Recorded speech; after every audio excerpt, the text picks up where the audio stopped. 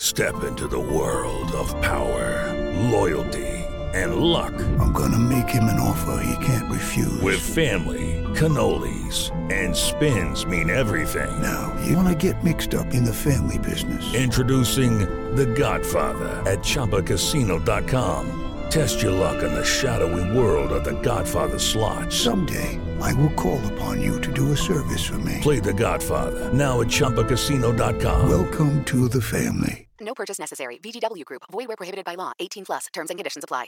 Hello, it is Ryan, and we could all use an extra bright spot in our day, couldn't we? Just to make up for things like sitting in traffic, doing the dishes, counting your steps, you know, all the mundane stuff. That is why I'm such a big fan of Chumba Casino. Chumba Casino has all your favorite social casino-style games that you can play for free anytime, anywhere with daily bonuses. That should brighten your day a little. Actually, a lot. So sign up now at ChumbaCasino.com. That's ChumbaCasino.com. No purchase necessary. VGW Group. Void where prohibited by law. See terms and conditions. 18 plus. Lucky Land Casino, asking people, what's the weirdest place you've gotten lucky? Lucky? In line at the deli, I guess? Aha, in my dentist's office. More than once, actually. Do I have to say? Yes, you do. In the car before my kids' PTA meeting. Really? Yes. Excuse me, what's the weirdest place you've gotten lucky? I never win and tell. Well, there you have it. You can get lucky anywhere, playing at LuckyLandSlots.com. Play for free right now. Are you feeling lucky? No purchase necessary. Void where prohibited by law. 18 plus. Terms and conditions apply. See website for details. It's time for today's Lucky Land horoscope with Victoria Cash. Life's gotten mundane, so shake up the daily routine and be adventurous with a trip to Lucky Land. You know what they say. Your chance to win starts with a spin. So go to LuckyLandSlots.com to play over 100 social casino-style games for free for your chance to redeem some serious prizes. Get lucky today at LuckyLandSlots.com. Available to players in the U.S., excluding Washington and Michigan. No purchase necessary. VGW Group. Void where prohibited by law. 18 plus. Terms and conditions apply. Batter up.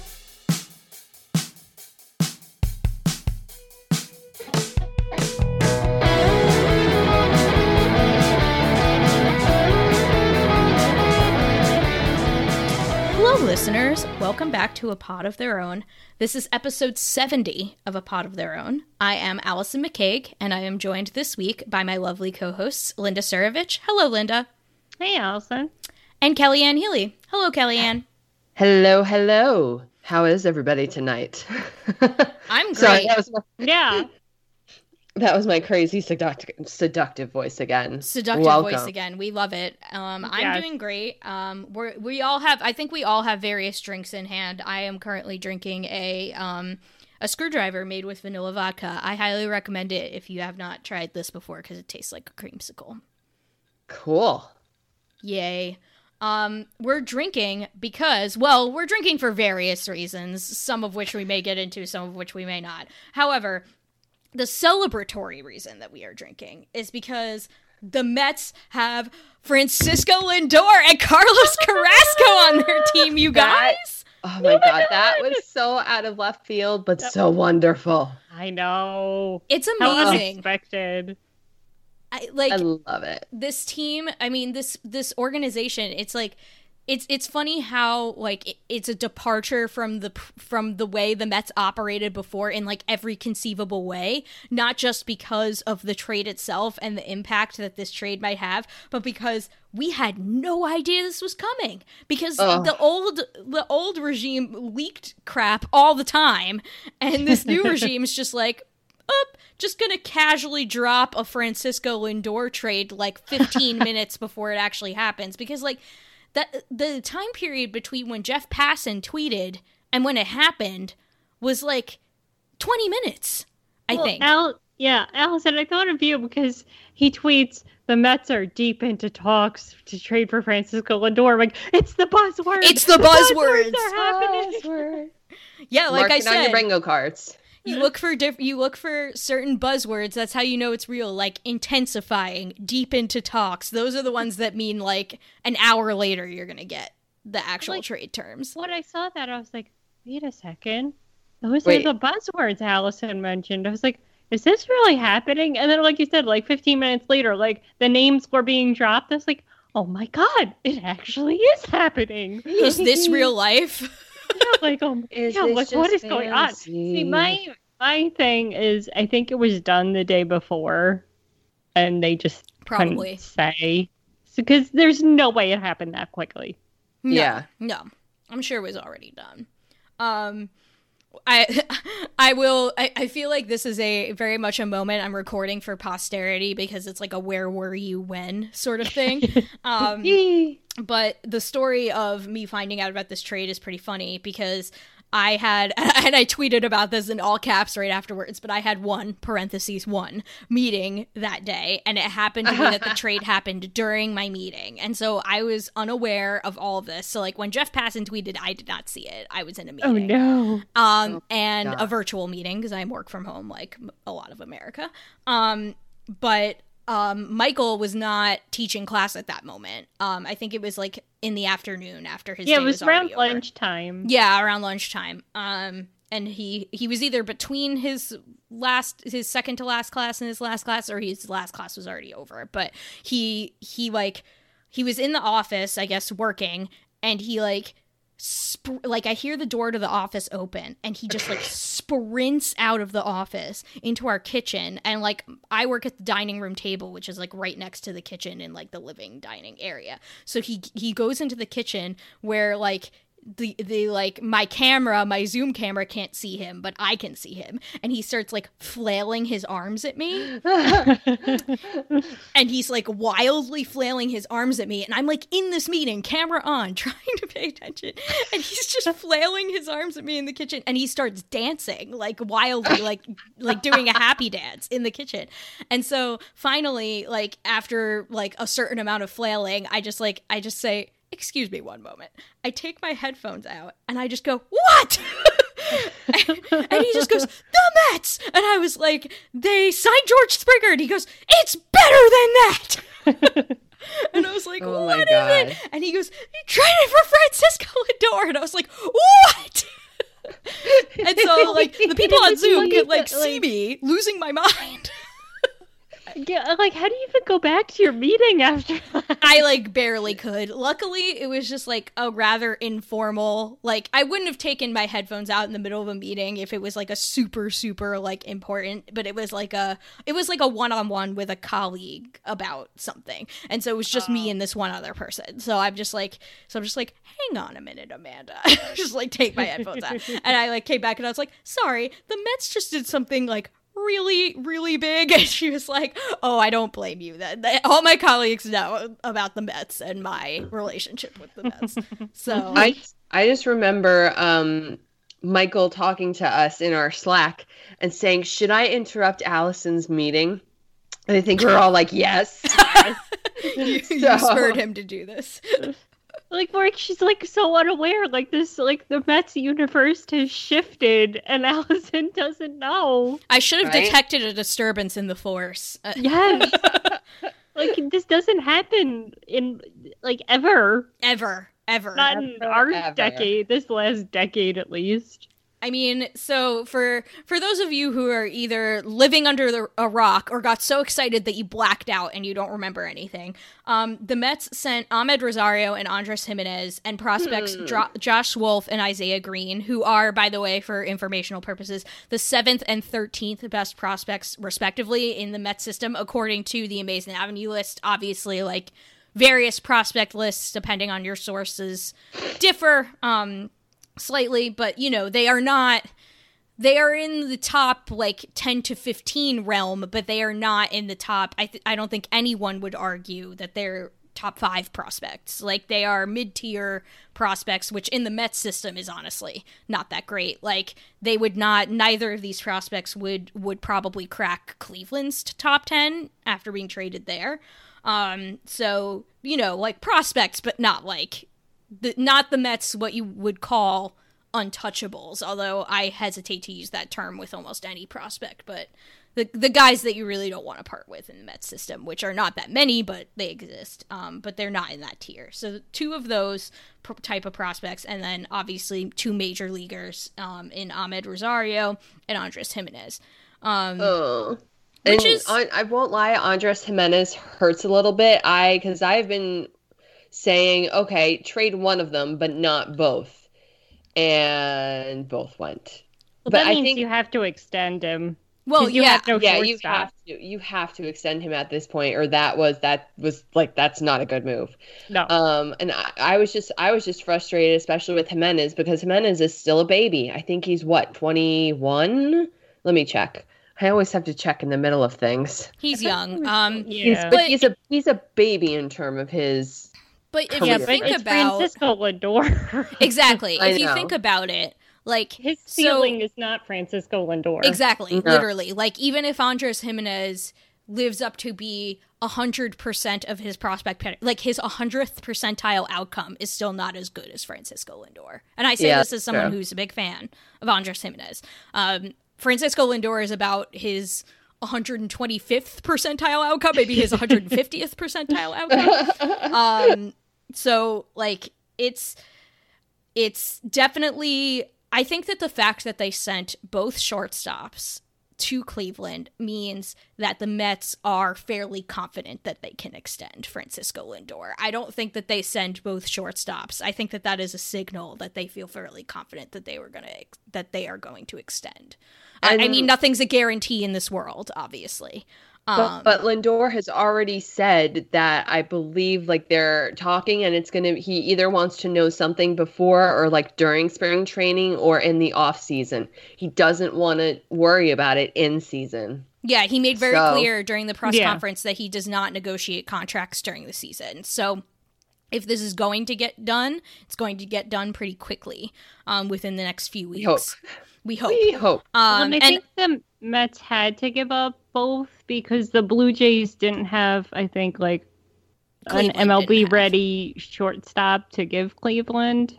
Oh, the Blue Jays. So I think it was the only way the Mets could beat the Blue Jays offer was by giving them both. And honestly, Ahmed Rosario and Andres Jimenez are both going to be starting players in Cleveland now, given their current roster situation, because I believe one of them is probably going to play second base and one of them is going to play shortstop, because right now they don't have either of those two positions filled, really. So I have a feeling they're both starting unless Cleveland makes another move or graduates a prospect. I can't claim to be familiar with their system. But I think if you look at this trade, it's pretty incredible that the Mets did not have to. They gave up major league talent, yes, but it's pretty incredible that they did not have to part with the likes of a Dominic Smith or a J.D. Davis or a Brandon Nimmo in this trade. The fact that they avoided those things is pretty incredible, and you got both. I think people are ignoring the fact that Carlos Carrasco is not a throw-in. He's not some secondary piece. Not only does he fill a desperate need of the Mets, he is a bona fide number 2 starter. He is a very good pitcher, and they got a potentially franchise-changing shortstop who may be in Queens for the next 10 years, and a number 2 starter for a shortstop who has not quite lived up to his prospect type, but is still a major league player, a potentially budding solid shortstop, and 2 prospects that we don't know their potential yet. I think that is pretty incredible. It's also kind of amazing to follow along on Twitter, because Stroman, we love our online team. He's like, oh yeah, let's go. I think he said, I'm so turnt right now. He said, I'm so turnt right now. That is literally what he said. And then he had the same reaction. He was like, Carrasco too? Yes. And then I think it was all of us and just living it out in real time. And that just added another element to it, was seeing how excited he was, and how even McCann was excited, and I think Carrasco today said McCann was the first one to text him, and just seeing how excited the players are, it's contagious. You feel it, as a fan, you feel it. Now the players feel it, and you just want it to be spring. Trevor May also tweeted too, right? So did Trevor May, and Trevor May Peterson. And Trevor May advertised the jerseys too. Yes, which I keep saying. God. I keep saying I will resist buying a Lindor jersey until he's extended. I will resist, but it's very hard. And I don't think they have women's sizes yet. No, they don't. But I think I think they like obviously have to sign Lindor, or I think giving up both Rosario and Jimenez was too much. If he signed to a long-term contract, it's not.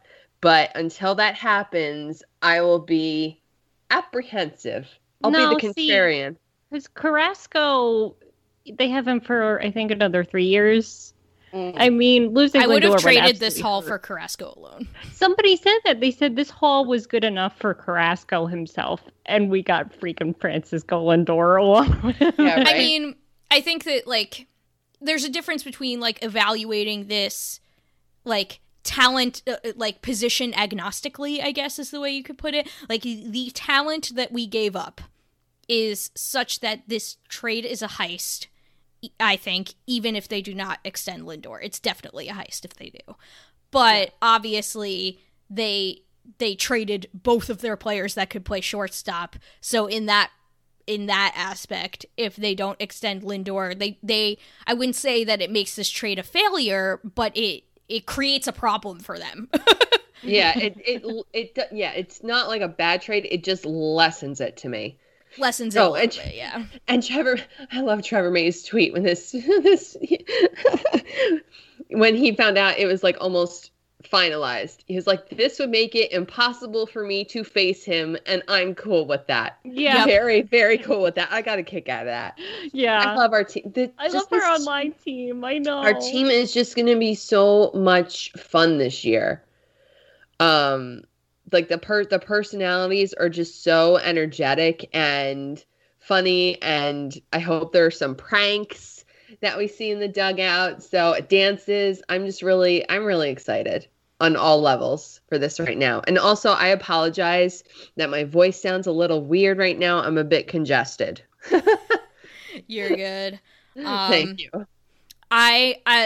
It's funny because one of the first things that Lindor mentioned in his press conference was how excited he was about the clubhouse environment. Yeah. Which I think is a testament to the fact that he knows and everybody knows, like, how much fun our team is and how much, like, these guys are just really good guys and a really good group of guys to root for. And can we talk about, for a hot second, speaking of good guys to root for, how the acquisition of Carlos Carrasco means that we don't have to talk about Trevor Bauer on this fucking podcast ever again. Oh my God. Yes. It is my sincere hope that this is the last time I mention Trevor Bauer on this podcast. Oh, and then he had a whole post about, like, oh, what does this trade mean for the Mets? I'm like, oh, you are so desperate. That's so adorable. But you're mad. Yeah. Stay with mad. The Mets cap. But I think you the whole overplayed your hands. And all of the rumors this week that he's asking for, like, the highest possible more than AAV, like, no, just no. I mean, you can take his 2018 into account. You can take his 2020 into account, which I'm hesitant to do that because it was not a full season. It's a small sample size. And then you're talking that he's going to make more than Kershaw. He's going to make more than Cole. He's going to make more than DeGrom. He's going to make more than everybody's making more than DeGrom. Yeah, sadly. I know. But you're going to make more than Scherzer? Like, no. Because those are far superior pitchers to Trevor Bauer. So, where was it? Oh, I tweeted. Yeah, I'll toot my own horn. Because Carrasco said, like, he really wants to help New York because there's people in need, and he gave back in Cleveland, and he really wants to do that in New York too. So I was like, oh, we're so lucky to have him because he's a good person. And then I was like, he survived cancer. Yeah. And I'm like, we're lucky to have him. I feel sorry for whatever loser team signs Bauer. Yeah, exactly. Do you want an online warrior women harasser YouTube barstool adjacent bro, or do you want a literal cancer survivor Roberto Clemente award winner? Really difficult to decide there. And then he also said that that was so adorable. He was in full uniform for his Zoom. Oh my God. And he said the uniform was really important to him. I was like, oh my God. Crying. Would literally already run through a solid brick wall for both of these dudes. Oh like, I'm so excited. I'm so excited, you guys. Also during his introductory press conference, he wore this shirt with the gate to Harvard University. We finally found out what university. That was Lindor. Lindor wore the Harvard shirt. I'm sorry. Did I say Carrasco? I'm sorry. But jumping back to Lindor's press conference for a second, it was because we were in the chat trying to figure out what university it was from. I was like, oh my God, this gate looks so familiar. What is it and where is it? And I thought like immediately it was going to be like one of the New York area ones. So I was like, is it Princeton? Is it Rutgers? Is it Columbia? Because it was definitely like a colonial style gate. I'm like, what is this school? So I was very excited to find out it was Harvard. It was a great shirt. It was a very good shirt. I liked it a lot. And can we talk about the little boy who was so excited got Lindor? That melted my heart.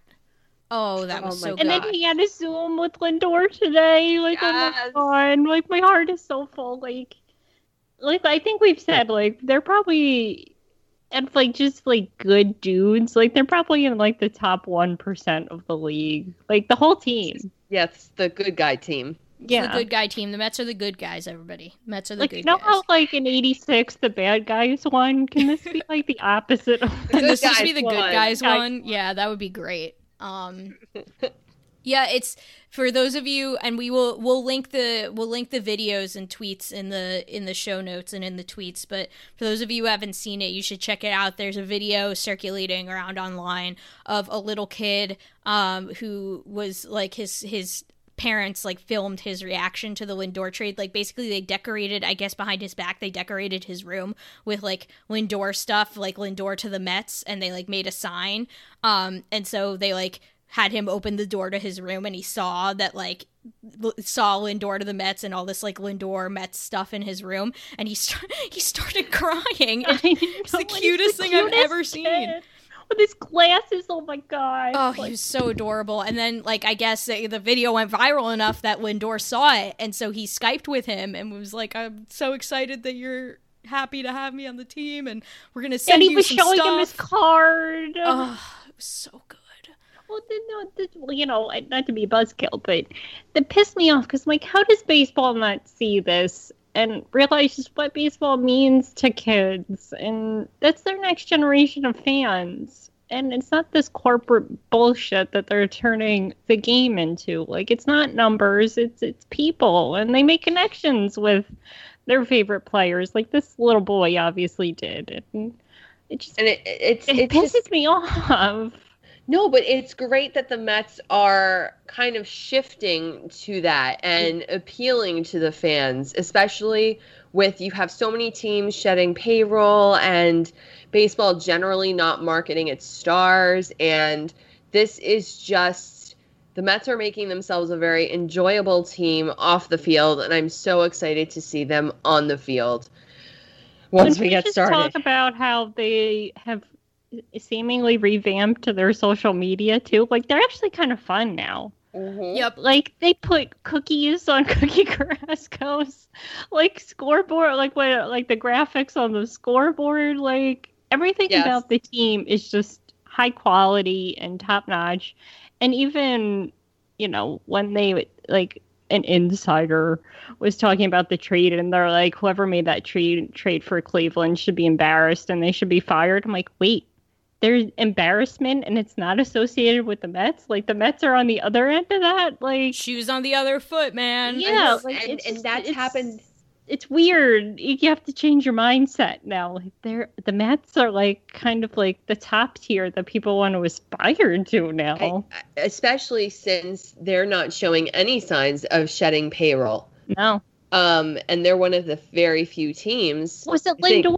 One of them mentioned Cohen in his press conference. Like, he said, with the new owner coming in, there's excitement. So that's two now. It's Lindor. I mean, Marcus Stroman definitely said it was a factor in him accepting the qualifying offer. And Syndergaard said it, that I think it was like, oh, we're going to have an owner that treats us, or he hopes we have an owner that treats us like players and not, what was the tweet? Like not commodities. Yeah. And I think McCann might have mentioned it too. So it's like there's just been this whole cultural shift. And I was tweeting with somebody today because he was like, wow, yeah, because I was like, multiple people have mentioned World Series now. Like, I could get used to this. Like, Carrasco said it. McCann said multiple World Series. And so I was like, it's only been a couple months into the Cohen era. It could be like this forever. It's not all going to be rosy, but I think a part of that is, and I've mentioned my issues with Cohen on the podcast before, and I still have those issues, but there's no denying that he is a true fan of this team and does want to invest in it and is investing in it and kind of doing what the fans want to do. But he's got the power to do it. So, and doing it the right way, too. Like, yes. Investing in, a good front office and, revamping the front office and getting good players. Just wanting to win. Wanting to win and not being in it to make money. And I do think that there needs to be this kind of unwillpawning of our collective psyche because like you have people where like obviously all the talk on like Mets internet now is about like a Lindor extension. What could it look like? What would the terms be? And you have people still being like, well, he's going to ask for Manny Machado money and he's not quite Manny Machado. Look at the WARs year to year. If you add up the career WARs, and it's like, literally, who cares? Like, we need to unwillpawn our brains, everybody. I know that in the Wilpon era, this is stuff that we, like, kind of trained ourselves to have to care about because, like, if you did a Lindor extension under the Wilpons, that would preclude them doing, like, anything else for years. Yes. But that is not true anymore. And we need to not care what Francisco Lindor makes. We need to not care. But I think that mindset is something that's going to take a while to get out. Just because we all have a lot of PTSD. We're all guilty of it. Just because we've been dealing with it for decades. Well, Elliot, you might know more because you're in the comments more, but I think Chris wrote an article and he said one of the comments on his article was that they should rebuild in 2022. And he was like, they just traded for Francisco Lindor and they're not rebuilding. I know. I actually haven't been in the comments in a bit just because I've been dealing with some life stuff, but I will go check. Wait a minute. Who would even mention rebuilding? This isn't a rebuild. No, we have a few commenters that have some interesting takes. That's all I will say. What are you rebuilding? I just, I promise you, I know you've been hurt, Mets fans. I feel you. I know you've been hurt, but you do not have to care about the owner's wallet anymore. You don't have to care. No. That era is over. We need to expect more. And we're getting more right now. We need to keep expecting more. Yes. And to keep it up too. Like, there is no cap. As much as Andy Martino tweets there's a cap, there is no cap. Yeah. See, and if there was, we shouldn't the care. Luxury tax threshold. No, who cares? Nope. Nobody cares. This is the other frustrating thing right now. $1 billion this year, even after he sold. He basically recouped all his money, but he's fine. I mean, and this is the frustrating thing right now because SNY is still owned by the Wilpons. So there's going to be kind of a, what's the word I'm looking for? A disparity in the information that comes out from the Mets and comes out from SNY at this point. Yeah, that'll be interesting. Yeah. So that'll be interesting to see. And because I think the general idea is that Cohen's going to buy the team when SNY's contract is up, which I think, and I forget what year. I want to say it's like 2026. I could be wrong. But the general chatter is he's going to buy it then when he renegotiates the TV deal. So I really want SNY to get on the same page as the team. So, and not be the state media, as we have called it in the past. Yes. That's not changing. But however, SNY just tweeted out about 15 minutes ago that former MLB reliever, which they spelled reliever incorrectly. You know. Former MLB reliever Carter Capps will join the Mets as a minor league pitching coach and coordinator. Cool. Okay. Welcome. Oh, welcome. Welcome. Hey, it's Kaylee Cuoco for Priceline. Ready to go to your happy place for a happy price? Well, why didn't you say so? Just download the Priceline app right now and save up to 60% on hotels. So whether it's Cousin Kevin's Kazoo Concert in Kansas City, go Kevin, or Becky's Bachelorette Bash in Bermuda, you never have to miss a trip ever again. So download the Priceline app today. Your savings are waiting. Go to your happy place for a happy price. Go to your happy price, Priceline. Okay, round two. Name something that's not boring. A laundry? Ooh, a book club. Computer solitaire, huh? Ah, sorry, we were looking for Chumba Casino. That's right, ChumbaCasino.com has over 100 casino-style games. Join today and play for free for your chance to redeem some serious prizes. ChumbaCasino.com. No purchase necessary. Void where prohibited by law. 18+ terms and conditions apply. See website for details. Well, then it also did kind of suck that Hendricks signed. Yeah, but there are relievers out there. Brad Hand's still out there. I would really like him on the team. That would be pretty sweet. And there have been rumors to that regard, but not any. Again, none of the buzzwords have been used yet. Just rumors. Yeah. I have to find my bingo card. It was a good bingo card. Buzzword bingo card. The buzzword bingo card. Yeah. Excellent. Oh my God. So the other thing that is, so Linda brought up, Kellyanne brought up state media, and then Linda brought up Andy Martino, and I do want to briefly talk about a couple of other things that Lindor said in his presser that I think deserve attention. And one of them was in a response to an Andy Martino question. I'm not using this as an excuse to roast Andy Martino, although I was slightly irritated by the question. Not the question itself, just the way he worded it, because he always has to like sneak in some condescending comment when he says things, which is so irritating.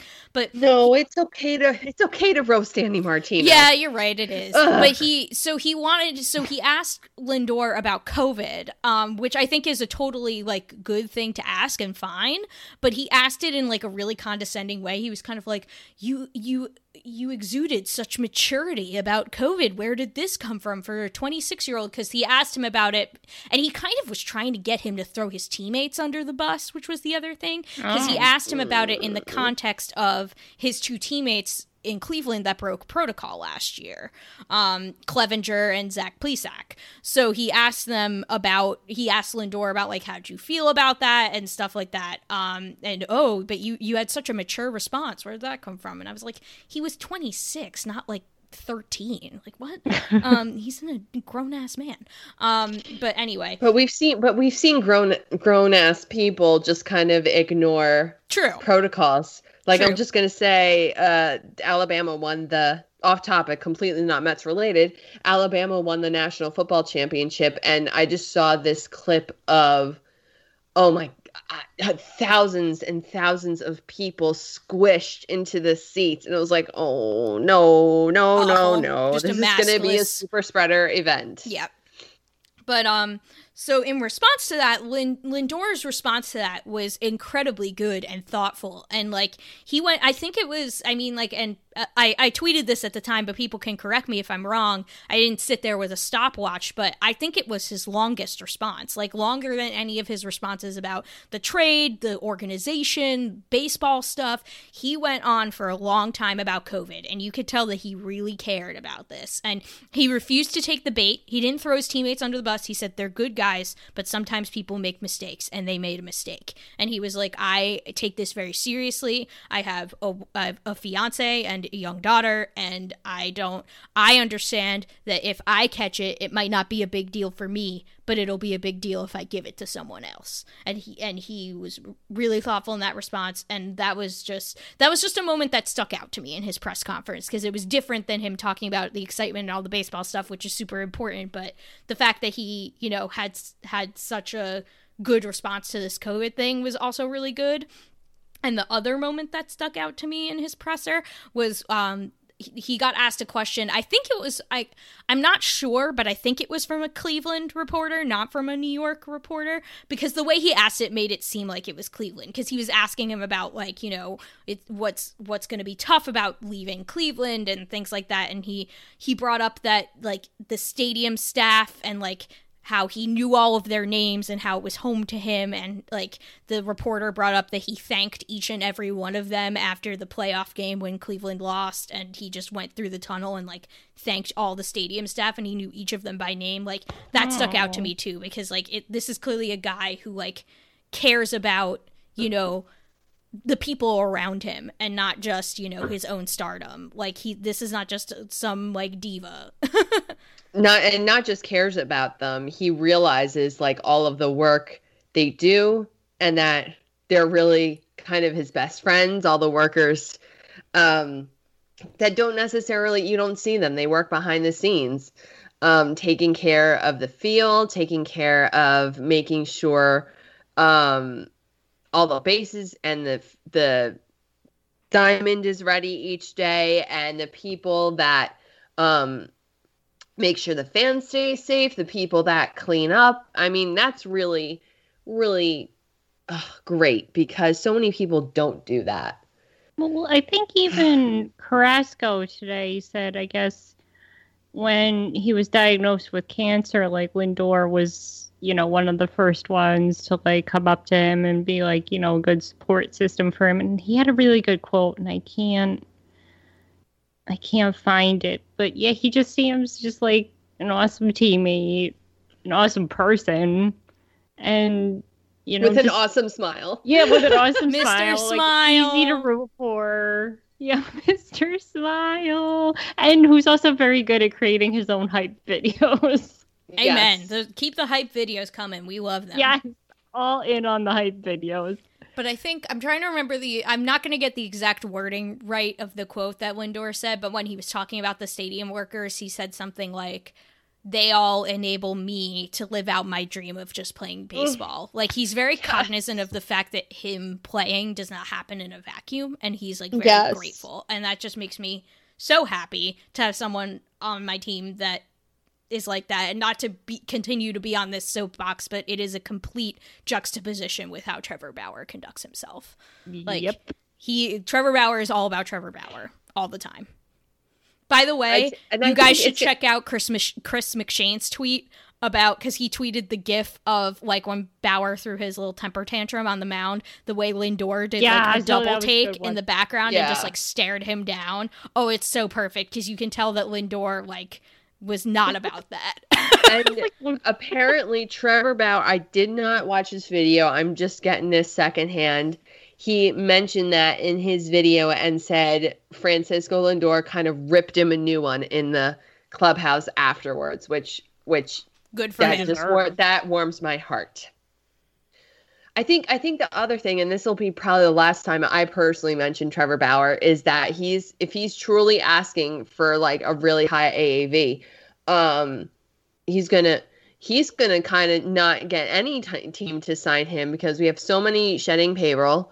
I think he's already there, honestly. The Mets have signed, I think, all their starters. I would like to maybe see them sign Kluber and take a chance on him. But so many teams don't want to take on these big contracts right now just because of the pandemic and their quote unquote lost profits. And I'm not totally buying that, but that's a different can of worms. So we will see if he's even signed by the time spring training starts. Yeah, honestly, I think he overplayed his hand. I thought he probably thought Cohen had money. I think he was desperate for the Mets. And I think now he's up Schitt's Creek. Because who else is going to give him what he's looking for? And then now, if he has to sign for less than that, that's a huge, blow to him and his it makes him look girl silly boss agent who's changing the game. Yeah, it would be an embarrassment for both of them. It makes them look silly. It really does. It does. And I think I am here for it. But I think asking for that much money to begin with, even if he's not actually asking it, it's like in the public. It's on public record that he seems like it. Oh my God, I lost my train of thought. No, but that he, there we go, it came back. That he asked for that much money, I think, is already turning teams off to him, and that's already turning a lot of fans off because, I mean, there are just so many better pitchers than he is. Oh, and he won't shut up about it, too. Ugh. The day Mets Twitter turned on him was actually a beautiful day. I know. Yeah. So good. But yes, those are my final words on Trevor Bauer. Yeah, we will never speak of he who must not be named ever again. Yep, we don't have to because we have a better pitcher than him on our team, and we got Francisco Lindor too. So, hell yeah. Peace out. Peace out. But like, I think that I really hope, though, in the grand scheme of things, that, you know, and that video of that little boy we already talked about is just the perfect example and the perfect, like, you know, bastion to hold up for this. Is that I just hope that the Mets, like, can change the paradigm and show that the answer to growing the game is signing good players. It's not being the Tampa Bay Rays. Even though the Tampa Bay Rays do succeed and they do win, it's at what cost? It's at the cost of growing your fan base and getting kids invested in players that they grow up watching only to watch them leave after 3 years. That's not what you want. No. You want to keep your franchise players. And I mean, obviously Cohen is in the best financial position to do that right now of almost any owner, if not every owner in baseball, probably every owner in baseball. But I will be the biggest critic of the Wilpons until the cows come home. They were a terrible ownership group. I hated them. They were. But one thing I will give them credit for is that I do not think that a Francisco Lindor trade would have ever happened. I'm not talking about the Mets. I'm talking about like a Cleveland-style unloading of Francisco Lindor ever would have happened under the Wilpons, because the Wilpons at least were cognizant of holding on to their franchise players. They managed to do it with David Wright. They managed to do it with Jacob deGrom. Now I hope that Steve Cohen understands the same thing and extends Lindor and understands that this is a once-in-a-generation opportunity. These players do not grow on trees. Francisco Lindor is a top 10, if not a top 5 player in baseball. You have to extend him. I believe he's top 5 right now based on he is top 5. Based on the stats. I think it's basically like based Trout 1, Betts 2, and then it's basically like the group of like Lindor, Machado. And Yelich maybe? Yeah. Even though Yelich had like a terrible year. But he's still really But good. like, see, that's the whole thing. 2020 was such an anomalous season because it was shortened. Players were broke their normal routine. So we saw a lot of excellent players not have great seasons. Yeah, I don't know how much you can really judge. Kevin Lindor did not have a typical Lindor season last year, but then Carrasco really had like the best year like ever. So it's hard to know what's real and what isn't. It's absolutely, it's just it's difficult to judge the season because it was 60 games. Pitchers Trevor Bauer wants you. I'm sorry, we said we weren't going to bring him up. But... Jeez, Linda. He wants you to base his whole like career on 11 games. Yeah, he sure does. But like, I still have trouble like absorbing all this and having it sink in, because this is something that hasn't happened since the Piazza trade. This is something that, like, you know, fans of our generation, like the Piazza trade was the big moment. I feel like that put the Mets back on the map again. Yeah. And like, this is that for this new generation of fans, for that little kid and his entire generation. This is that moment. No joke. After the trade, the next night, I woke up, I want to say 4 a.m. I sat up straight up in bed and went, Lindor. Literally, though, it's the thing that makes you like, wait, that was real. I didn't dream that, right? I didn't dream that. That really happened. And then, you know, we're all on Twitter, obviously. And, you know, seeing fans of other teams being like, oh, I wish I were a Met fan, or can I join you? Or like that excitement was contagious. Like, you know, every team could do that. and they just choose not to, and you're just alienating your own fan base. Meanwhile, the Yankees are a poverty franchise and can't even meet DJ LeMahieu's asking price. It's so delicious. I If love he it. leaves, I I'm hope gonna the Blue laugh Jays so get hard. him. I hope. Either I the hope Blue Jays or the get him. Dodgers, I think. Yep, it's so delicious. It's like so good. I mean, Oh, I'm gonna laugh. The Mets still have like a couple things that I'd like to see them do to finish things out. I mean, I'd love to see George Springer. That'd be great. Yes. But like even as things stand right now, if the Mets did nothing else, they are a top 3 team in baseball. Like on paper, obviously you got to play the games, and who knows what'll happen. But who in the National League besides the Dodgers is like very clearly better than the Mets. It's basically the Dodgers, the Mets, and the Padres are like the 3 good teams in the National League. And the Braves. I was going to say the Braves, The Braves are good. Like, who beyond that is trying? The Nationals, kinda. Yeah, the Nationals are being weird this whole Yeah, they are season. being weird. They're being weird. I feel uncomfortable. I'm like, I don't know what the Nationals are doing, and it makes me feel weird. I don't think anybody knows what they're doing at this point. I think they're trying to compete but being cheap about it. Yes. Yeah, they're kind of doing like a Mets off season a little bit. Like, they're the Wilpon pulling Mets off season. Absolutely. Yep. A little bit. Yeah. Like, I think it was Thomas who was like, do they realize Schwarber is bad now? And then they tweeted like Natitude, like, oh, these are our bombers. And it's like, yeah, but we have Francisco Lindor, bitch. Yeah, it's like, really?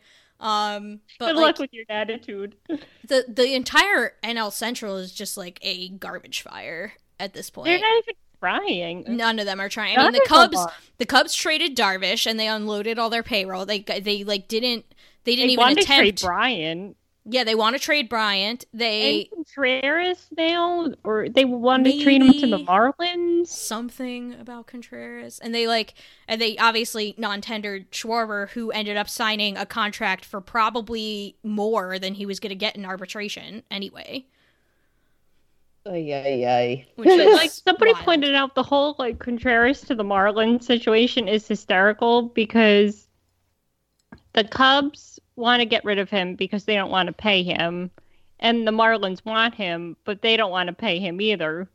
Yeah, and it again rounds back to so many teams just crying poor because of the pandemic. And the Phillies still cannot have yet to retain JT Realmuto, who's like their franchise player kind of right now. And I don't think they're going to. I don't think so either. They keep saying they're trying, but who knows? I mean, they're clearly, if they were trying that hard, it would have happened already. Because JT Realmuto, it's one of those situations. Because like Francisco Lindor is the same. If I was about to call Cleveland by their former team name. I need to stop doing that.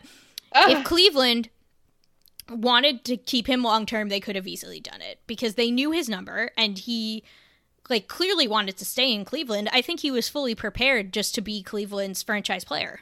Like, he was fully prepared for that. And Cleveland just did not want to meet his asking price or, probably even come close because it's clear based on his press conference and the way he's been talking about it that he was like, I wanted to stay and they just didn't want to pay me, basically. So it's kind of like at Mets, if you just pay him, he will stay here. Yep. Yeah. Well, and also, I know we've mentioned this before with the Phillies, too.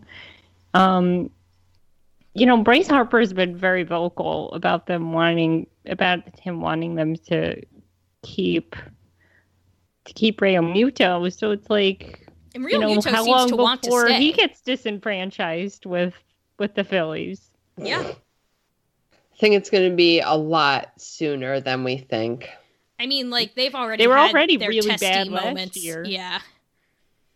Bryce Harper. And I won't lie, I'm enjoying that so much. Oh yeah, there's a level of satisfaction in that. Not gonna lie, but yeah, I mean, JT Realmuto has also made it kind of like Lindor with Cleveland. Realmuto has made it abundantly clear that he wants to stay in Philadelphia. I think that would be his first choice, but he's not gonna just stay there for nothing.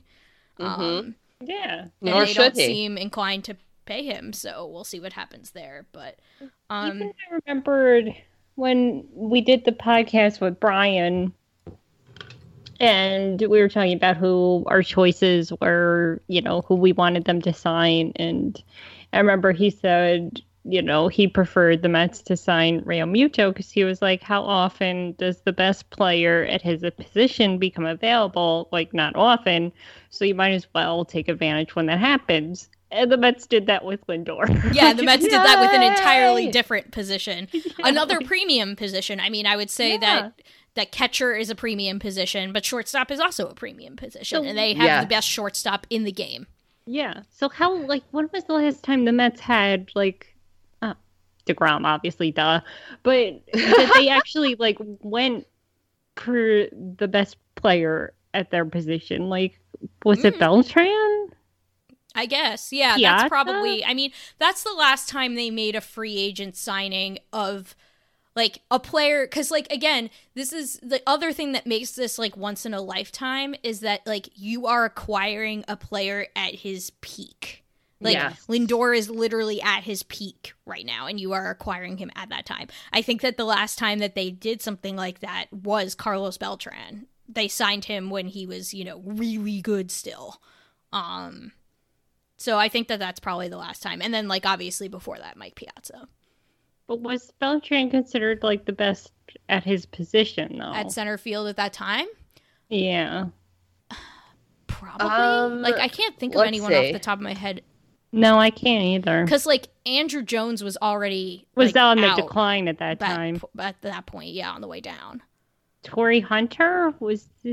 He was good, but I don't think he was as good as Carlos Beltran during that period. Let's see. I think Carlos Beltran was the best center fielder in the game at that point. Let's see. Hang on. I can't really think of anybody else. Okay, this doesn't have by position, which is annoying. I'm looking things up on Fangraphs and BREF. I mean, not to be snotty, but it's New York. You should have the premier players. Yes. You should. You shouldn't be crying poor because you're in the biggest media market in the country. Exactly. The Mets are finally operating like a New York team should operate. I mean, no, and New York sports has been kind of embarrassing for quite a long time right now. Yeah, seriously. And I mean, no offense to the rest of the teams across the country, but it is the fact that New York and the New York metropolitan area are so densely populated, and they're the most densely populated in the country. So yes, we're going to have a big media market. Yes, we're going to have a lot of money around here. So, and it should be spent. Well, and also it's, you look at, I don't know, maybe even the past 20 years, it's all LA, it's all Chicago, it's all Boston. Those are all huge markets, and they all got their championships, so why haven't we gotten ours? Yeah. They acted like big market teams and all won championships, so why can't New York do the same? And it's embarrassing. Our previous owners were tied up with a Ponzi scheme. And paying that off. Baseball, it's football, it's basketball, it's hockey. Why are New York sports so embarrassing? I was gonna say I don't know because I don't follow those sports. I keep my eye on the New York Red Bulls right now, just because there was actually I don't think that player is even on the team right now, but there was a really cool player that I liked and I've met. They did draft somebody from Fordham a couple of years ago, but I don't know if he's on the team. But he was really cool, and I knew his family because I taught his daughter for a little bit, and it was just awesome. Yep. Sorry, that's my little anecdote of knowing a player on the Red. Yep, Red Bulls. Also, the Red. This is gonna reveal. Have they won a championship or anything recently? No.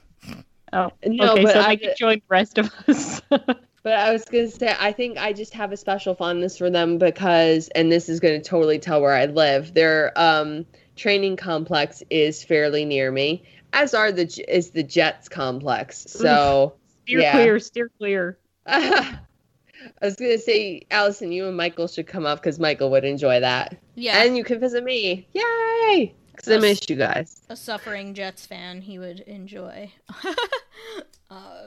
the training facility, however. But yeah, it's exciting. Like, this is a new era of Mets baseball, and I can't wait to see it play out on the field. I'm very excited about it. It sounds like the players are too, which is it's a fun time to be a fan. Finally, not embarrassing. I mean, and especially since hopefully spring training will start on time, whether it's with or without fans, has yet to be seen. I think we're all leaning toward the idea of there are going to be at least some fans, just because they're going to try and recoup some profits and some money. So well, Citi Field is becoming a vaccination site, so which is really cool. That is a really cool thing. Yep. So that's good. Hopefully we get some shots and some arms, and then we can get some fans in the stands. I mean, Rob Manfred already did come out and say to expect a 162 game season, but of course he's going to say that. He's Rob Manfred, and it is in his best interest to say that. But you know. Well, for once, I hope that man is right, even though I despise him. Yes. My sentiments exactly. You know, I don't know if I said this on the podcast or not, because once again, I've had wine. So I might be repeating myself, but I think he desperately wants a legitimate World Series winner, because if you look back at the last, 5 years, 2017, there's a question about the winner. 2018, there's a question about the winner. 2019, okay, fine, we'll give the Nationals whatever. But then 2020, they were named in that possible suit where teams were cheating. So nothing ever came of it, but there's still that little shadow of doubt. So he's the head of a sport where since 2017, every World Series winner might not be legitimate. So I think he desperately wants a full season where the questions can stop. And it would be some good PR for him. Yeah. For sure. Even though he doesn't deserve it. No. And even though his last World Series also turned into a super spreader event, but that's very cool. That's it. Yeah. Yay. So speaking of wider baseball things, I do just want to bring up one brief topic. We knew this was going to be a very Mets heavy podcast, given and we recorded this on a Tuesday that we wouldn't normally be recording, but we felt like we had to because obviously we want to share our excitement with you all. But there is one baseball thing I did want to bring up briefly, which is that legendary Dodger Tommy Lasorda recently passed away, and that caused some discourse. So obviously Dodgers fans, feel some kind of way about Tommy Lasorda. He's a big time Dodgers legend, huge franchise icon, for those fans. The way, I kind of feel like a lot of them probably feel the same way that the Mets fans felt when Tom Seaver passed away. But he leaves behind a rather complicated legacy, and I feel like those things deserve to be discussed. He, for example, refused to admit that his son was gay, and his son eventually died of AIDS complications. And that is something that no one talks about when it comes to Tommy Lasorda. And he's also, has a history of making, somewhat racist remarks, not somewhat, straight up racist remarks. For example, he told a Korean fan to go back where he came from. Basically, he asked a Korean fan, where are you from? And the fan said Korea. And he was like, why don't you go back where you came from? So, that sort of old white man racism that we're all too, unfortunately, accustomed to. So, I don't know. It's part of the wider theme that we've discussed on this podcast before, that just because someone is a franchise legend doesn't mean they get a free pass for this sort of behavior. And I think that there was a recent New York Times piece by James Wagner that elicited a lot of discourse, because on one hand people thought it was really thoughtful, because it did mention the whole legacy he leaves behind of refusing to admit his son was gay, but it was a rather painting over it a little bit and giving him the sort of benefit of the doubt of like, this is just what those times were like during the AIDS scare of the 80s, and like this is just how things were and everyone was afraid and all this stuff. And it's just kind of like, well, like, I don't know if you can give everybody that pass just because times were different. Yeah. It was his son. I know, you know. Well, I mean, it's his son, but we still see it today. Yeah. Some of the highest demographics of homeless people are children and teenagers that have been disowned by their parents for being gay, for being lesbian or trans and bisexual. And we have seen high profile people kind of support those causes, although they are few and far in between. Like the first person that comes to mind is Bea Arthur of the Golden Girls. She was a huge supporter of trans shelters and donated a lot of money throughout her career. But it's still a big issue today because we don't see any gay or bisexual or transgender players in the major leagues right now. Well, and how many players have been suspended for using the F word in their Twitter accounts? Yes, and I think there have only been one or two players in the league that, and I think one was forced to be closeted. Wait, no, I got to look this up.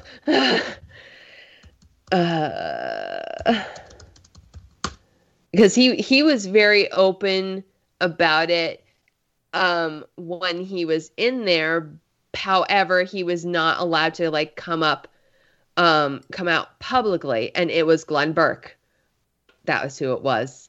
Yep. Glenn Burke, who played for the Los Angeles Dodgers and the Oakland A's. Let's see, and he did that in 1976 to 79. Who was the coach then?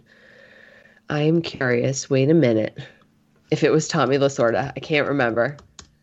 And actually, going back to Tommy Lasorda, he actually has one of my favorite baseball quotes, which I'll get to that in a second. But he coached for the Dodgers from 1973 to 1976. So he was there for 1 year, overlapping with Glenn Burke. So who knows how he reacted to that.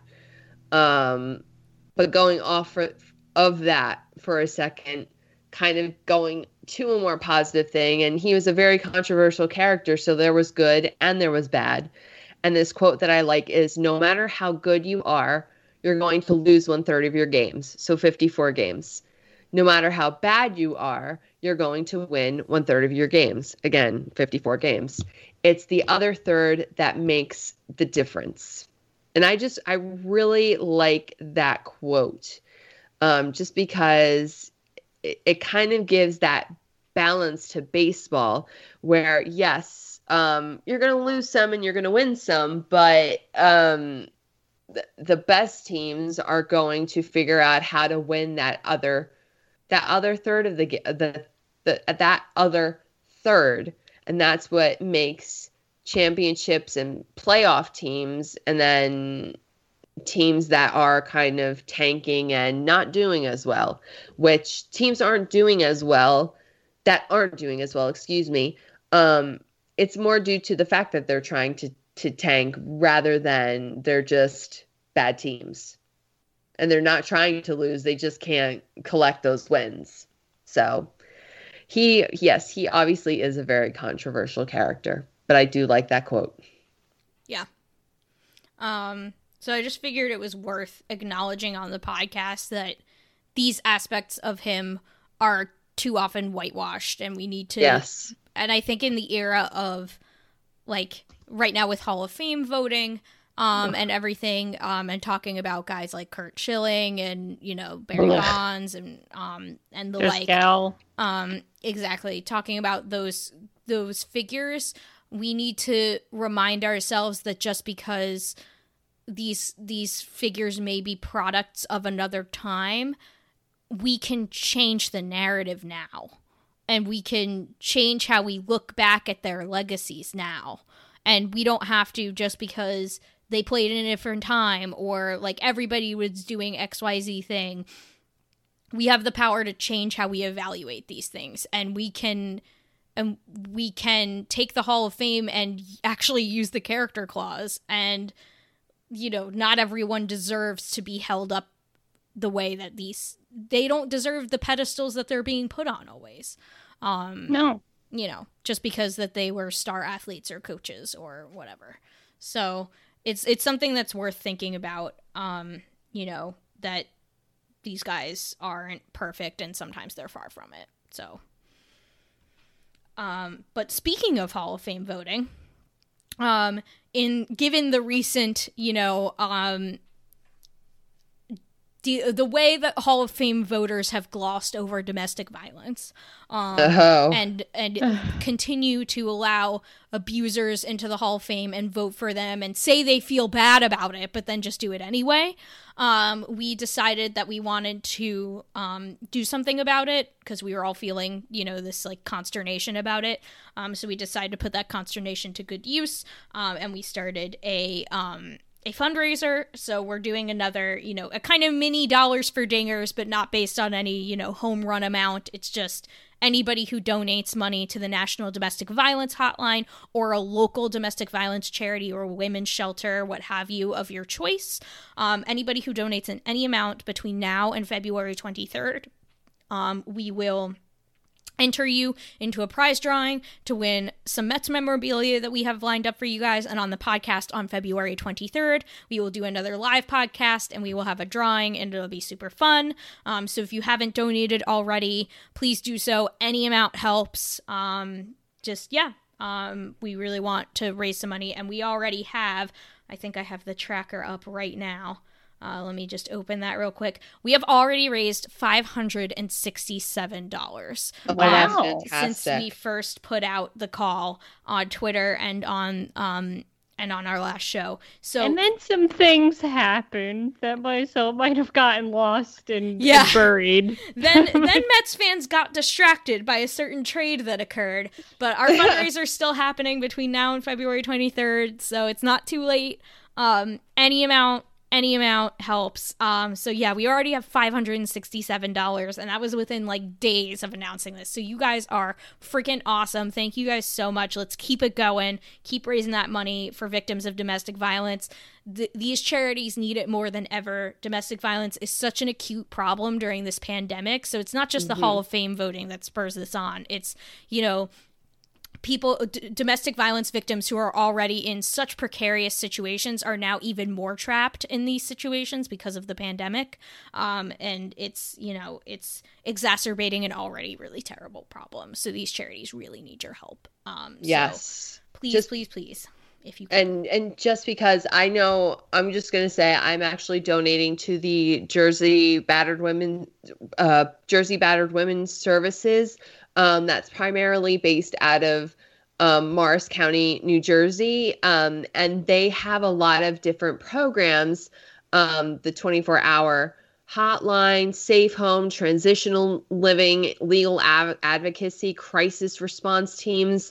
And that's just their like safety ones. They also have support, counseling services, child and adolescent services. So many of these programs have been suspended due to the pandemic. So any donations right now are going to go a long way. So, even if you can volunteer your time, see if you can volunteer virtually. I'm going to try and find out if I can do like some virtual story times for the kids. Just because this whole pandemic has been very difficult on children, across all demographics, just because so many children are learning virtually.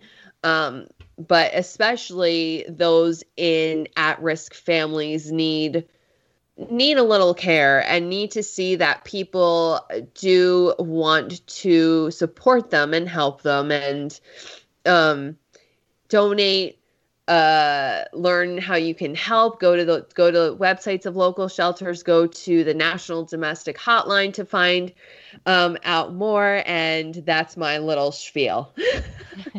Yes. Just because I was like just looking at the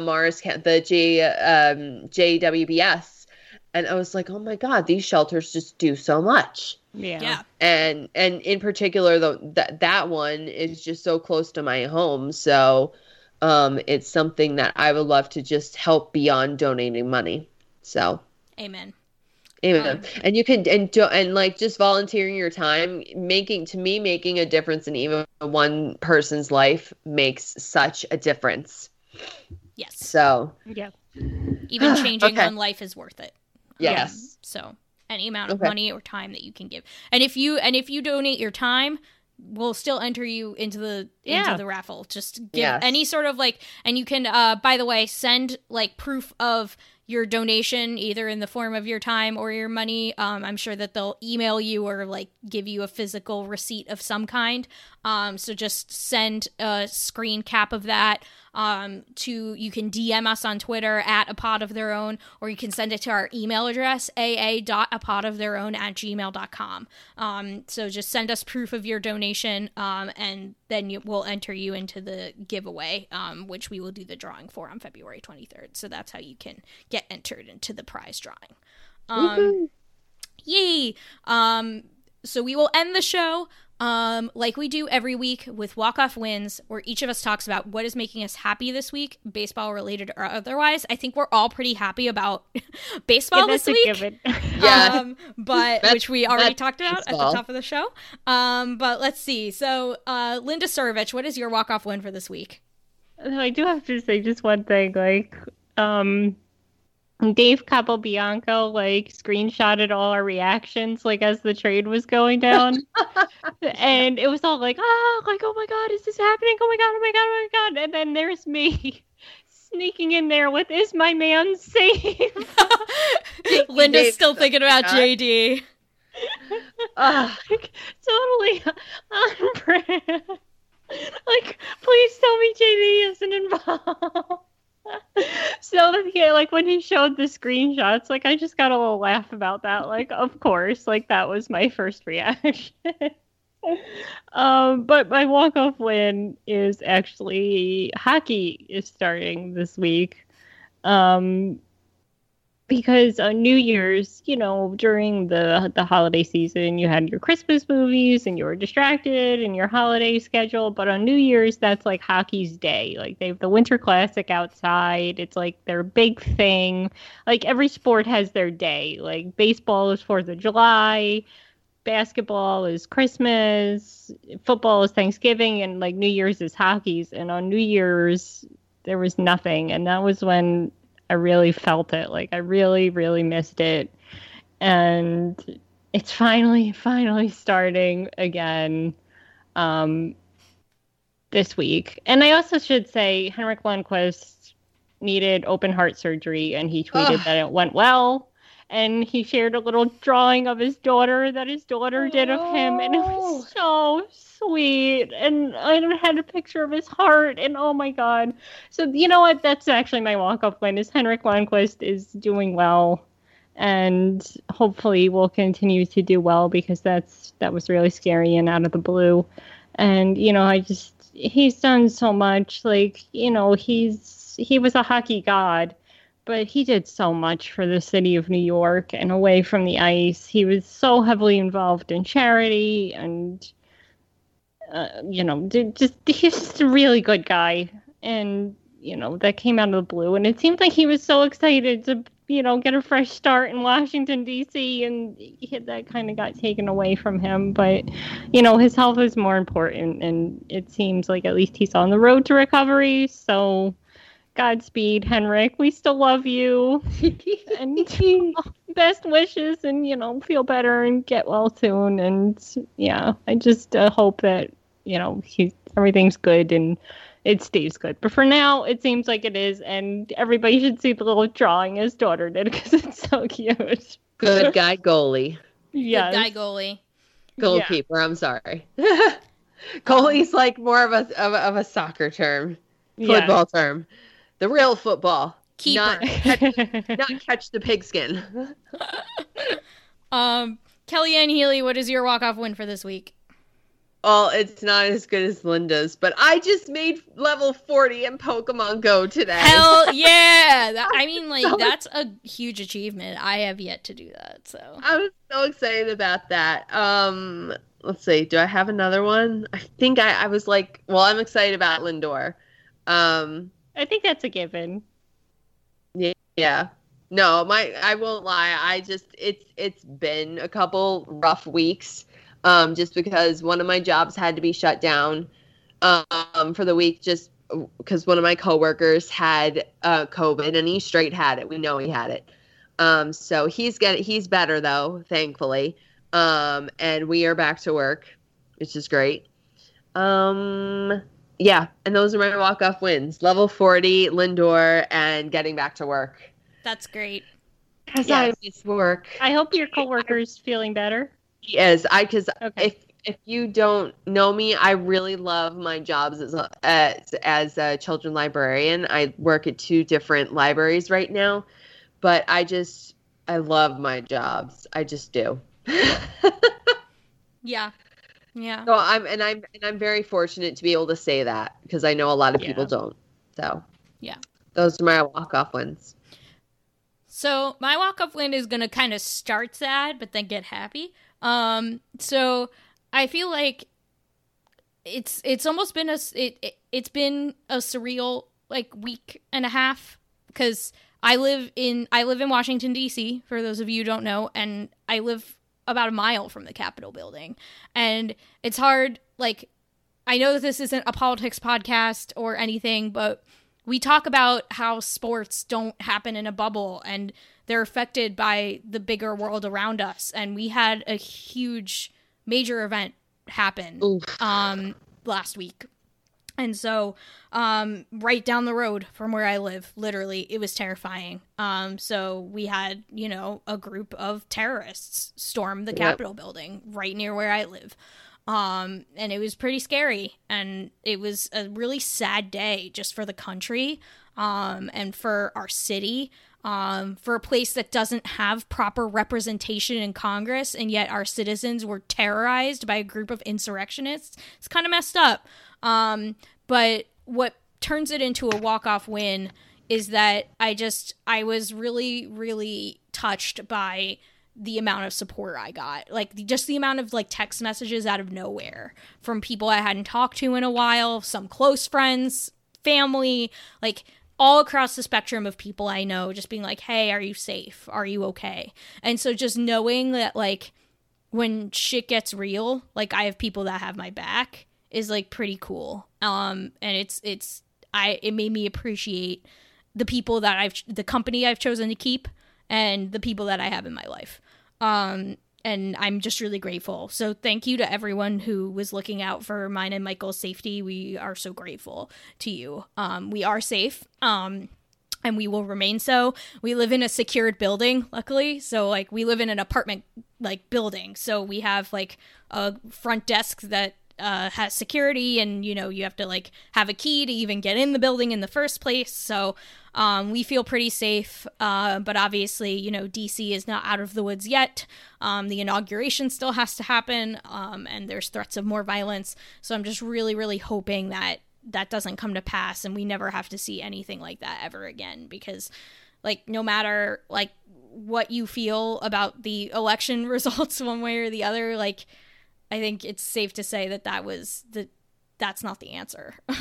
No, especially, and what really startled me about that was you had in the line of succession the vice president, the Speaker of the House, and the Senate pro tem all in there. And I'm just very thankful that nothing happened to all of them, because that just could have set a huge succession issue, even with a week and a half left. And also, I was just very frustrated to see the Capitol building itself treated so poorly, just because it's such, and I think that's like so low in the scheme of things. I'm just glad that very few people were hurt. It's very frustrating to see that a Capitol police officer was beaten to death from the people that supposedly respect the cops. Yeah, so much for Blue Lives Matter, right? Yeah. But even just the historic nature of the Capitol, whether you feel good or bad about it, and I feel, of course, there's both in there. But it's the building that, one of the buildings that represents our democracy. And to see it come under attack like that was just horrifying and shocking. And I'm still not quite, it hasn't sunk in totally to me that there are people that claim to be patriots and would do that. Well, what killed me was 20 years ago, everyone died on Flight 93 to protect the Capitol. Yep. And 20 years later, terrorists walked in the front door. And, you know, they died protecting the Capitol from terrorists. And now here we are 20 years later with terrorists just walking in the front door. In. Yep. And I think that's what broke me. Like, and these are homegrown terrorists. These are Americans. These are Americans. These are supposed to be, you know, our fellow, you know, the United States of America. And it's not. And I don't know how it's going to be going forward. But, you know, this was walk-off wins, so I'm going to add another one. Eugene Goodman, who basically saved the entire Senate, that one Capitol officer. Yes. Who stared down the mob and such grace under pressure to even realize how vulnerable everybody was. And it was seconds. He had just seconds to act. The mob was there. Yep. And he found a way to get them away, and it gave the Senate time to get away. Yep. So one man basically saved our democracy, which is kind of scary that our democracy is that fragile. Yes. But thank God for Officer Eugene Goodman, who everybody should know his name. Yep. Yes. Absolutely. And there were two women and two staffers, and I'm sorry, I don't know their names. I'm going to look them up right now. But they pulled the boxes with the certified votes out of the Senate chambers before the terrorists could get to them, which there are multiple copies of those certified votes, but still... they had the presence of mind. They had the presence of mind to grab them before anything bad could happen to them. And let me see if I can find their names, because it was two women, and they were just amazing. And that's why, I mean, like, I know it's super corny, but if you think about the Mr. Rogers quote, like, always look for the helpers. The helpers. Like, even on our democracy's, like, darkest day, there's always people that are trying to help, which is something to be inspired about. But I think that, like, thinking about, like, our generation, like, kind of tying it back to sports and baseball for a second, but thinking about, like, our generation remembers, like, 9/11 and the Mike Piazza home run after 9/11 and what that did, and just kind of thinking about, like, I don't know, it's a little bit of a, like, this is how you grew up thinking about, like, oh, this threat from the outside was able to unite the country, but what happens when the threat is us? Yeah. And seeing so much of the "this is not who we are" rhetoric troubles me, because that is a failure to reckon with the fact that this is who we are. Yes. This is a part of who we are. This is our country. And again, bringing it back to sports, like Marcus Stroman and others did so well to articulate the fact that this is white supremacy in action.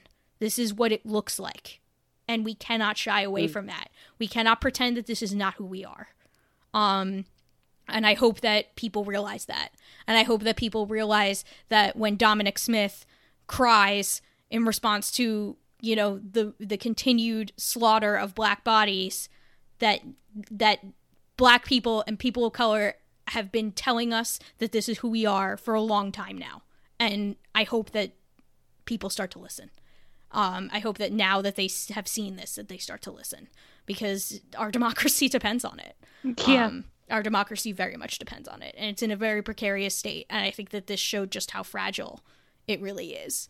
So if it doesn't bother them that a Confederate flag flew. Oh my God. That, yeah. And that didn't even happen during the Civil War. This Confederate flag never made it to the Capitol. Not only a Confederate flag, a flag with a swastika as well. Yep. And lots of people a number of people with shirts referring to the Holocaust and saying that 6 million people wasn't enough. It was horrifying. Yeah, it was just hate, all heinous. Gathered in one area, heinous. This is if that doesn't disturb you, then I don't know. There's no hope for you then. No, this is white supremacy and evil at work, and I really hope that people take this seriously and realize how bad this is. And so I know this is walk-off wins, but again, I am super grateful for the people in my life who are looking out for us, and the helpers inside the Capitol, Eugene Goodman, those two women. They're always good people to look to, and people and athletes who are continuing to speak truth to power. The WNBA does not get enough credit. Yes, they were one of the first. For how they have continued to live social justice through their everyday actions. And we need to pay attention. And the other leagues need to emulate how they've been acting. And get Kelly Loeffler out of the fucking sport. Oh, God. Yes.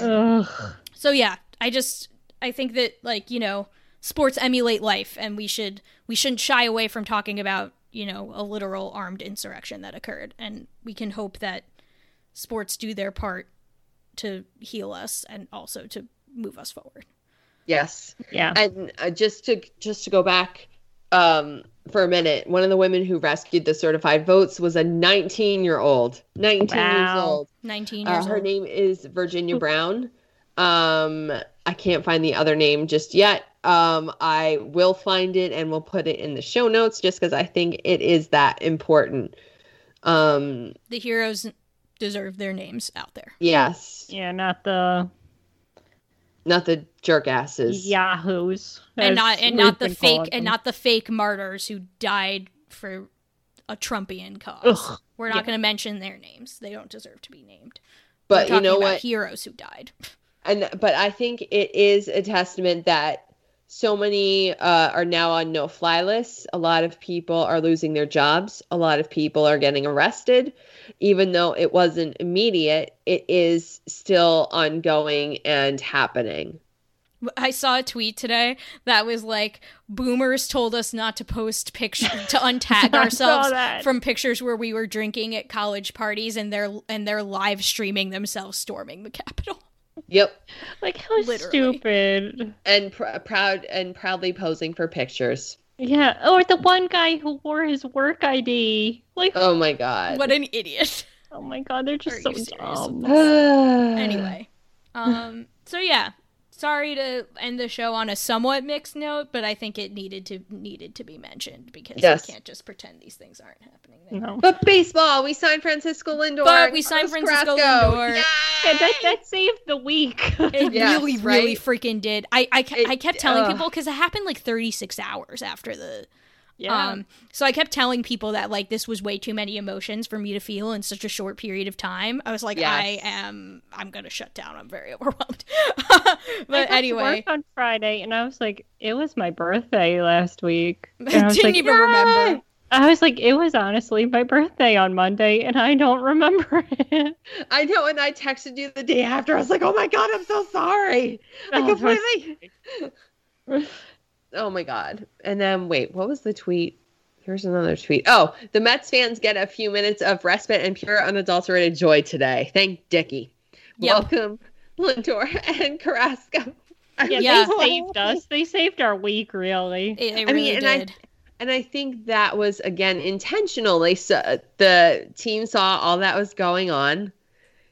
backed off because imagine if they had released that news on, I think it was a Tuesday. They wouldn't know it was Wednesday. Yes. And Wednesday it came off so much better just because everybody's like freaking out, and it's just this moment of, hey, I can pull away from this and enjoy something for a second. Yep. Well, even, somebody asked Sandy and what he thought of everything. He was like, I was a Marine. Like, I defend democracy. He was like, it was awful. No, not only was it awful, he's like, I've been not happy with the decisions over like the past couple years. I was like, oh my God, Sandy, I love you. Yeah, so, Sandy's probably directly involved in the trade. So, of course, he knows we can't dump this news when our democracy's at stake. Yeah. So I have a feeling like they were well into talks on Wednesday or Tuesday and then just didn't say anything until Thursday. Yep, that's probably true. But yeah, what a roller coaster of a week. Yeah. And that's why we had to record a podcast on a week we wouldn't normally record. But we're very excited for our schedule coming up because we have some very exciting things in store for you guys. I already mentioned that on February 23rd, we're going to have our prize drawing.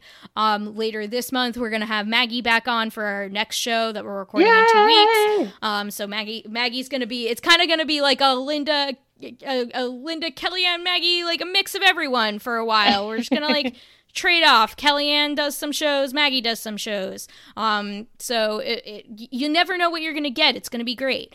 So we're going to have Maggie on in a couple weeks, and then we have a very special guest planned for you guys. God, that was my other walk-off win. That was your other walk-off win. That we've lined up a very special guest on February 9th. We're not going to tell you guys quite yet who it is, but we're very excited about it. So just stay tuned. For that. So yeah, it's going to be an exciting few weeks of podcasting that'll take us up till Pitchers and Catchers. So we can't wait to share that all with you. But in the meantime, you can go to AmazingAvenue.com. We've got coverage of every angle of the Lindor Carrasco trade that you can possibly want. Updated look at the rotation, updated look at the infield, the prospects that we sent over, and our minor league team's evaluation of those guys. All sorts. We've written like many articles about it at this point. What a possible Lindor extension might look like. All your coverage over at AmazingAvenue.com. So you can read about all of that and more. Join Kellyanne in the comments section. She loves to say hi to all of our readers. Yes, I do. There's pun threads all the time. Yes, so there's always puns. There's always puns on Amazing Avenue. And you can follow Amazing Avenue on Twitter, Facebook, Instagram, at Amazing Avenue. Engage with us on all the social medias. You can follow this show on Twitter, at A Pod of Their Own. You can follow Linda and I on Twitter. Linda is at Linda Surovich. And I am at Petite PhD. You can join Kellyanne in the Amazing Avenue comments, as I mentioned. And I was going to say, I might come back to Twitter after next Wednesday. We'll see. We'll see. Keep us on the edge of our seats here. Yeah. Yes. Maybe Kellyanne will come back to Twitter. Who knows? I was going to say next Wednesday we know is a very special day. We'll see. But yeah, so you should also subscribe to Amazing Avenue Audio on Stitcher, Spotify, iTunes, wherever you get your podcasts from. Please subscribe, rate, and review the show. It really helps people find it. Plus, we have an entire suite of pods for you guys from the crew at Amazing Avenue that you should enjoy all of them. The original intro and outro music to this podcast is by Bunga. Let's go Mets. Francisco Lindor is on the Mets, so let's fucking go Mets. And don't forget, there is no crying in podcasting. We'll see you guys in a couple